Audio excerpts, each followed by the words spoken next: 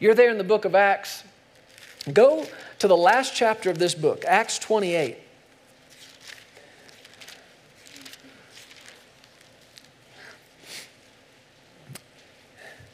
We won't take time to read it, but Acts 27, you're familiar with the story. Paul had been taken prisoner, and they were putting him and something like 275 almost people on a boat. And they were getting ready to set sail. You may remember this. Paul spoke up as a prisoner and said, sirs, excuse me, but I perceive this voyage, let me just put it in my own language, it's not going to go right. It's not going to go well.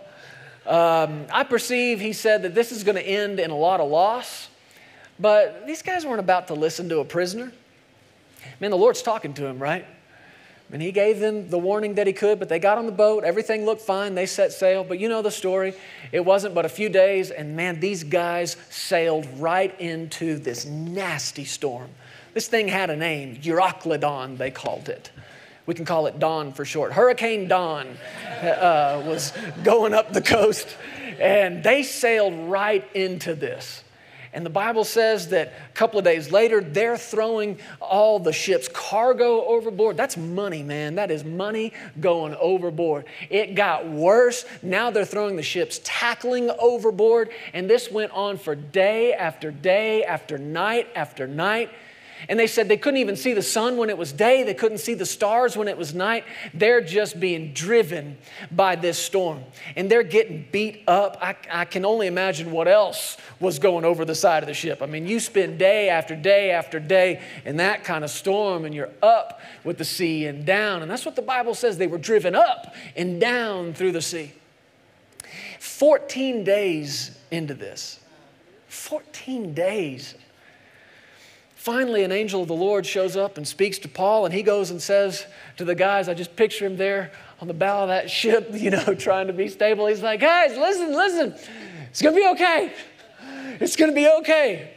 For this night, the angel of the Lord has stood beside me and said, I got to go talk to Caesar, and it's going to be okay. We're going to lose the ship, but we're not going to lose our lives. And he said, y'all need to eat something. It's been 14 days since y'all had anything to eat. And they did. They finally had a little bite to eat. I mean, these guys are in a bad way. And sure enough, the next day, there's just enough light. They begin to make sight with land. And they sent these soundings out. And it said, we're 20 fathoms. And then a few minutes later, they sent another sounding. We're 10 fathoms. They can tell they're getting closer. So then the Bible says, not wanting to be shipwrecked into the rocks, they dropped anchor where they were, and that's when they could begin to see the land. And they found this little beach in this little cove. They had no idea what they were looking at, but they thought, we're going to just try to run the ship right into that. So they dropped the anchors, left the anchors in the water, and they headed for that beach. The Bible says where the two seas came together, they ran aground. They're not on the beach yet. They're still far out. And the waves start pounding into this ship. And this ship is being broken up with every crashing wave that's coming over it. And Paul's a prisoner, like a bunch of these other guys. And so some of the people over them said, we need to kill them so they don't get away. But Paul had some favor. There was one guy on that boat. This is one of his captors. There was one guy that liked Paul. So Paul ended up getting spared. And because this guy liked Paul, because Paul has some favor with him, saved everybody else's life on that boat. Favor. But sure enough, the boat's breaking up. So these guys jump ship and they start swimming to shore. I mean, can you imagine being in this? Going, what hell have I been living through for the last 2 weeks? 2 weeks, it's got to seem like an eternity. Nothing has gotten any better. Things have only gotten worse. You saw some land, so you thought that was better. Next thing you know, you're bobbing up and down in the middle of the sea, waves crashing over you. You don't even know if you're going to make it to shore. But they did. They did. They swam from that boat that was getting beat up, and they swam all the way to the shore. And you get to chapter 28, and the Bible says in verse 1, when they had escaped. Other translations say when they had made it to safety. They'd made it safely to the shore. They found out that the island was called Malta. And in verse 2 it says, the natives showed us unusual kindness. I can't imagine what this was like. You're thinking, could things get any worse? And you wash up on this beach, and I don't know, out of the palm trees come the natives. I mean, I got something in my mind out of a movie, right? These natives come and they're all pierced with bones through their nose and spear. I don't know if it was or not, but this is what I'm imagining, right? And somehow you made it to shore. Somehow you get yourself up off the beach and only to see, I don't know, 500 natives. And you're thinking to yourself, could this get any worse? What's about to happen? Are these people going to capture us? Are they going to put us over that fire where they spin you slowly and an apple in your mouth? I've watched too much TV, I guess, but what's about to happen? But you can almost hear it in the way Luke wrote this. Listen to it from the Weiss translation, Acts 28. It says in verse 2, I don't know if we have that. We can put it on the screen. If we don't, just listen. It says, the inhabitants who were such that they did not speak Greek, nor did they possess Greek culture. So all that is in this word native. I think King James says the barbarous, where we get barbaric. Kind of gives you an image of what they were looking at. He said they didn't speak Greek. They didn't possess Greek culture. They showed us not the humane and kind treatment with which one meets ordinarily, but listen to these words, but an uncommon, extraordinary, humane and kindly treatment, which was the expression of their natural affection for their fellow man. Did you hear those words?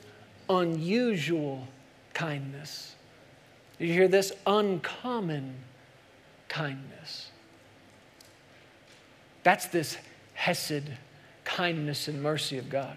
Unusual, uncommon.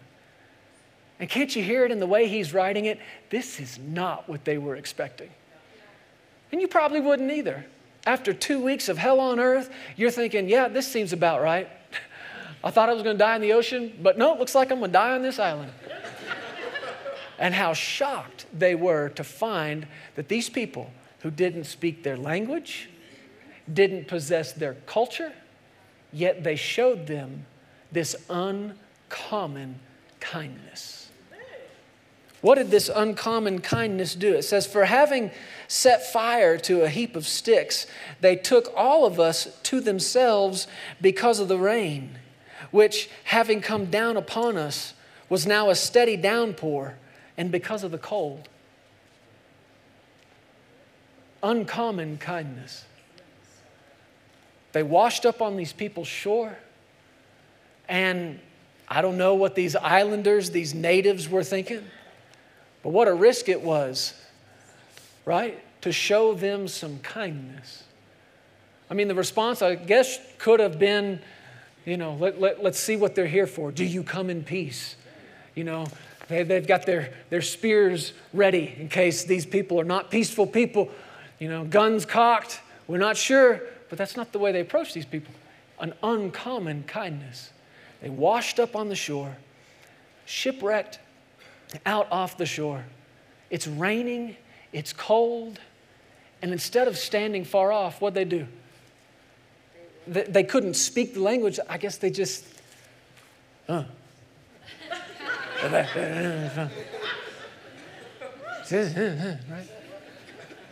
They built them a fire. Bible says they took them in. I don't know if that means they gave them shelter. It's raining. These guys are cold. They've been through this near-death experience. And how thankful I can imagine Paul and Luke and the different ones who were just shipwrecked were when they were treated with an uncommon kindness. Do you realize people in this community, right now where we are living shipwrecked lives? Their marriages shipwrecked, falling apart with every beating wave. every wave that swells up bigger and higher and crashes down on them. Finances, shipwrecked. Relationships, totally shipwrecked. I guess my question, church, is when they wash up on the shores of this church, how will the natives treat them?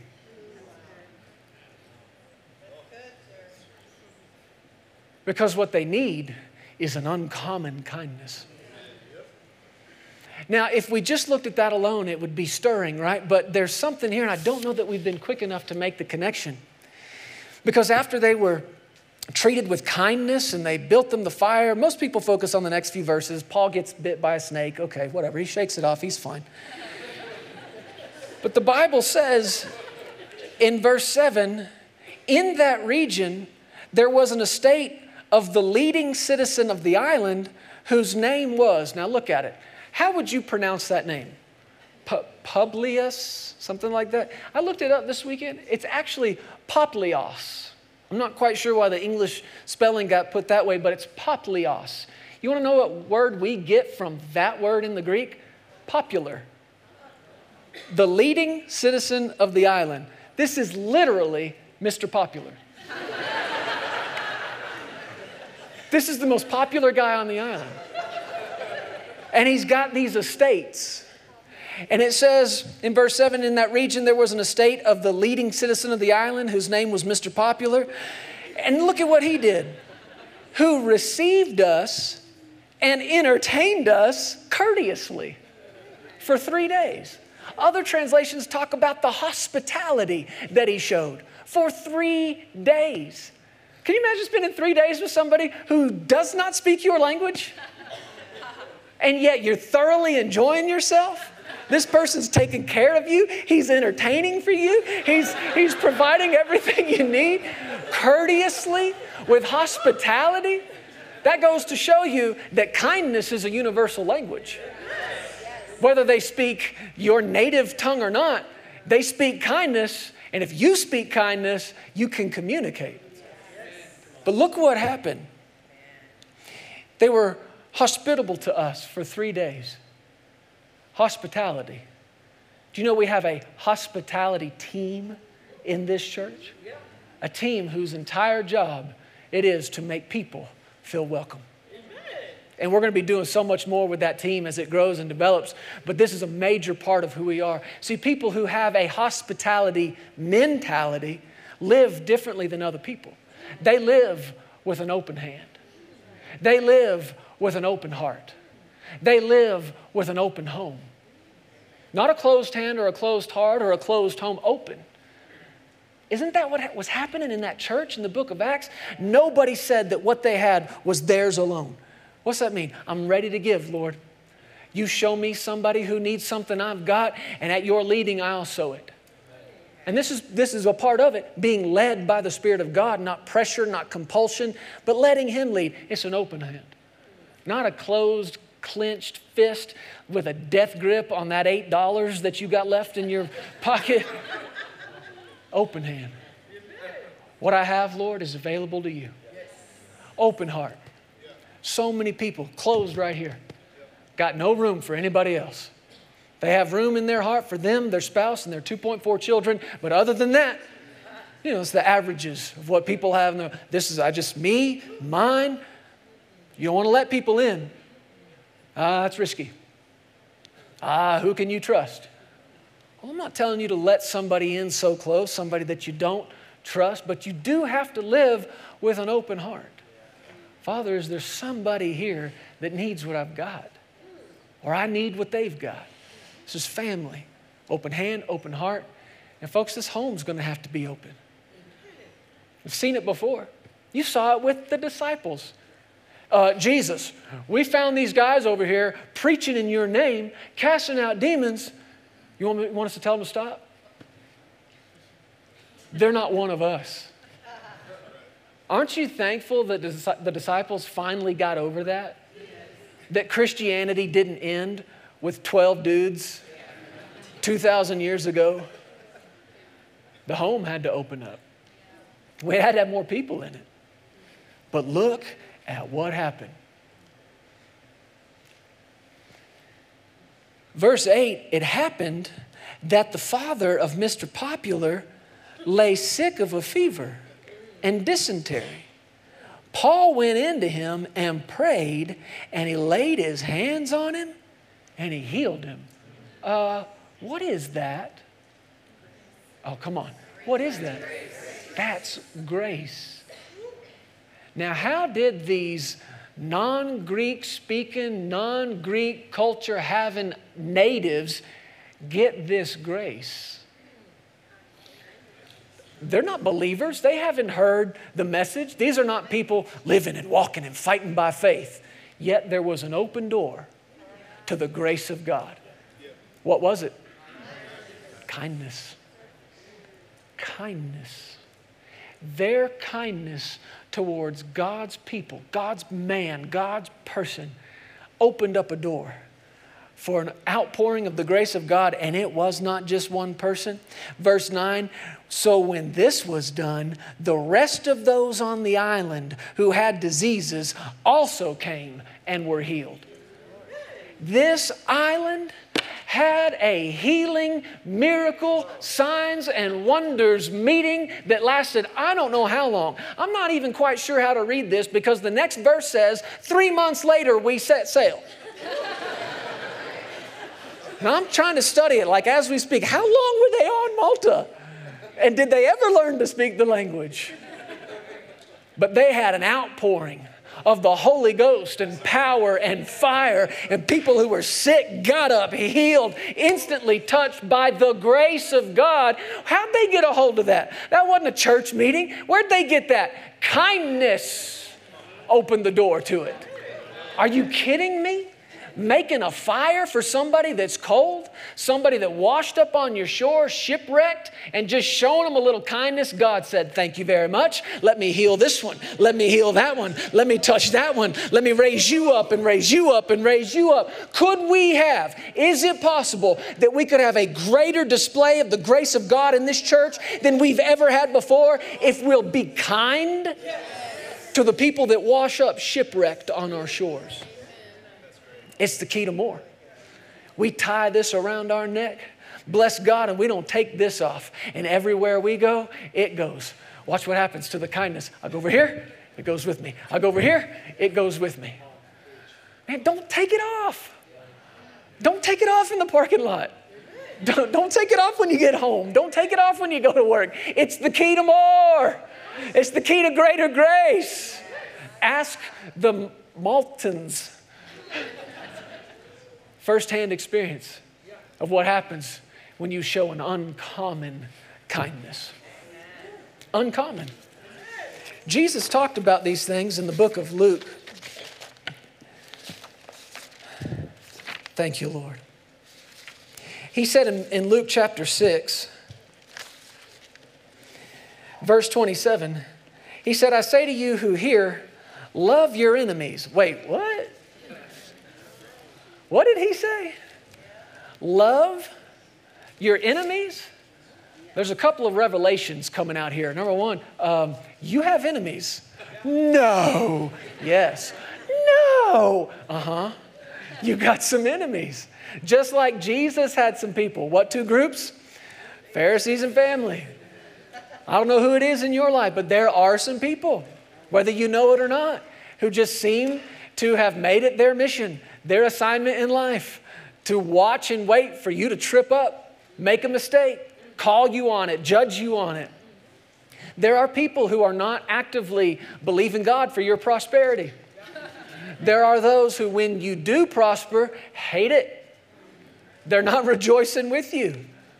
So what are you supposed to do? What are you supposed to do? Love them. Folks, that's not normal. Can I say it again? That's not normal. But then again, neither are you. Neither am I. If normal is sick and broke and dying and depressed, who wants normal? We were never called to live normal lives. Now, a common kindness is what? I'll be kind to you if and when you're kind to me. But Jesus said, love your enemies. What else did he say? It gets worse. Do good to who? Who am I supposed to do good to? People who did good to me. You scratch my back, I scratch yours. That's how this works, right? You do for me, I do for you. You don't for me, I won't for you. That's common. That's normal. But Jesus said, do good. Look for ways to do good to who? Those who hate you. Bless, he said, those who curse you. Wow, that's not normal. Somebody curses you and you go, Lord, I'm asking you to bless them. I said, bless them. Right? Some of our prayers are, Lord, I'm asking you to break their knees. I'm asking you to get them transferred, move them to Alaska, move them somewhere away from, no. What did Jesus say? Somebody's cursing you. Somebody's got it in their mind to bring you down. Listen, I told you favor with God and men doesn't mean everybody likes you. It means you have favor with the right ones. So what does an uncommon kindness do? I bless you. I bless you. I bless you so hard. In Jesus' name, I bless you, And you can do that. You can do it right in the middle of somebody up in your face, somebody chewing you out, somebody you just reaming you out, chewing you up and down. You can look back at them. You know what? I bless you today. I love you with the love of God, and I'm going to go over here and pray for you. Like way over here. Bless those who curse you. Pray for those who spitefully use you. To him who strikes you. What? Jesus, please. To him who strikes you on the cheek. This guy just punched you in the face. What do? What do? You get up, regain your consciousness, and offer the other one? What is that? That's not normal. Can I tell you what is not a scripture? They started it. But Lord, they started it. Not a scripture. Someone who punches you, what's he say? Offer the other one. Jesus, this is not normal. From him who takes away your cloak, do not withhold your tunic either. Give to everyone who asks of you. And from him who takes away your goods, do not ask them back. This is not normal. This is not common. This is an uncommon kindness. Uncommon. Just as you want men to do to you, you also do to them likewise. Verse 32, though, he says, but if you love those who love you, what credit is that to you? Other translations say, you want credit for that? Why? Even sinners love those who love them. That's a common kindness. That's what unsaved people do. That's what people who don't know God, that's what people who do not and have not had the love of God shed abroad in their hearts by the Holy Ghost. And that's all they know to do. They love the ones who love them. The ones who don't, they're under no obligation to love or be kind or be good to them.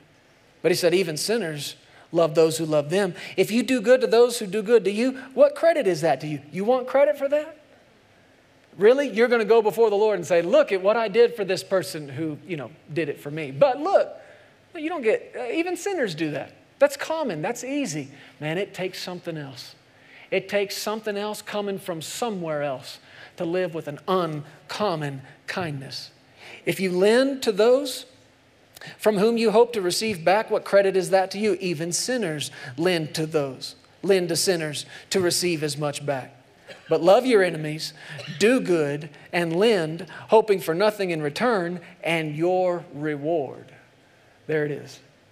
Favor with God. Favor with other people. The reward will be great. And you will be sons of the Most High. Why? For He is kind to the unthankful. He is kind to the evil. Therefore, be merciful. Can you see the connection again? Kindness, mercy, there's a reward for it. There is a big time reward for it. It's favor with God. It's favor with other people.